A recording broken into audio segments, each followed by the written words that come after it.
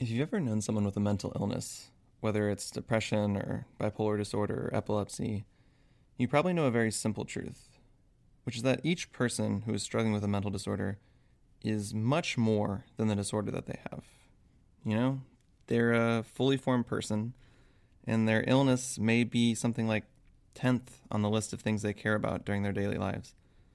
But a lot of the time, people in society don't really treat them that way.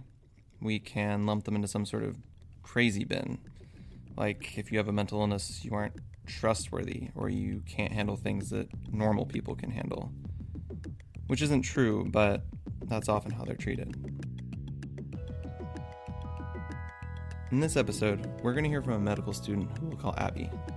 She was diagnosed with bipolar disorder during her undergraduate years, and at one point actually had to be hospitalized during a manic episode. When she got out of the hospital, she discovered that her school had actually expelled her, and it was only through her family taking legal action and suing the school that she was able to get back in and continue her studies. This is The Fog at Bay. I'm your host, Peter Chisnell, and here's Abby, through the voice of our producer, Leigh Kodama. So I guess I'll go back to the beginning to give a little more context. In my family, almost all the women and a lot of the men struggle with depression. It wasn't until I was diagnosed with bipolar, though, and hospitalized for that everyone in the family started talking and put it all together. Bipolar basically means that you have mood swings. The mania can feel absolutely amazing, which is why it's so hard for people who have bipolar to stay on their medications. Because I do miss the mania. I would be so productive in high school before I was diagnosed. Normally it takes me a couple weeks to do a painting, but I just stayed up for 24 hours. I just sat in a room and was painting. One of my favorite artists, Kandinsky, he had synesthesia with color and sound, and he used to paint symphonies. And when I'm really manic, I've had maybe half a dozen in my life, and one time I remember I was in the rain, and it was amazing. It was beautiful. Every raindrop sounded like an orchestra exploding, and I felt like colors were brighter, and it was as if all my senses were heightened. And I felt like there was no limit to what I could accomplish in the world.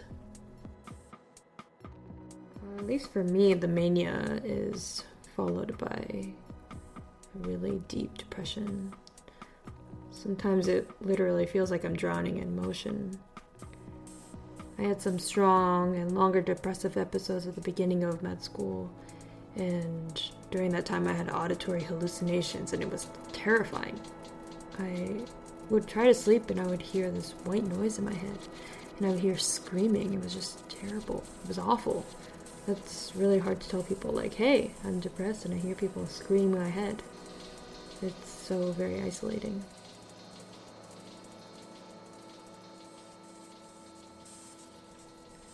The first person I shared with that I was bipolar in med school was a roommate.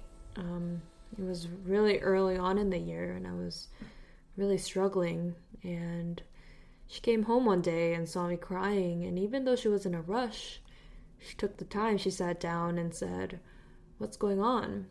And if she had just brushed me off, I wouldn't have said anything. It really took her reaching out to me, and I'm so grateful for that. And when I told her I'm bipolar and this is what I'm going through, she said, I wish I had written it down, what she said exactly, but essentially what she said was, I don't know a lot about that. Do you want to tell me more? And the way she phrased it, it was just so wonderful, because I did want to talk about it, and it was great that she said, hey, I don't really know what to say to this, but I would like to know more. And I thought it was just the perfect thing to say to someone. If you don't know what's going on, just ask them what it's like. I was lucky in that I had enough support to get through med school. The medical school has the Student Wellbeing Center. Initially, I was very hesitant because of my previous experience at my undergrad and for being penalized for having a mental illness. I think I had like 3 appointments just to discuss confidentiality. I ended up getting a psychiatrist who also functioned as a therapist through the student well-being, and she was extremely accessible. I wrote her some pretty depressed middle of the night emails, and she would respond the next morning saying, "Just come in today," and she would make that slot available. Where I am now, being low on the hierarchy, I do still very much prefer to keep my mental illness to myself. I think as I get farther up, I at least hope I will feel more comfortable sharing it with those who I will eventually train. Once I'm settled in my career, it's something that I like to be very open about because you don't hear that many people say, "Look, I made it this far and I'm bipolar," or "I made it this far and I'm schizophrenic," or "I made it this far and I suffer severe depression or anxiety." I think what's most important is to hear it come down from people above us. As dental students, pharmacy students, medical students, we really are the low man on the totem pole. We are the most vulnerable. We haven't established our careers, so I think it's important for those people who have already established themselves, who are higher up in the chain, to hear what they have struggled with.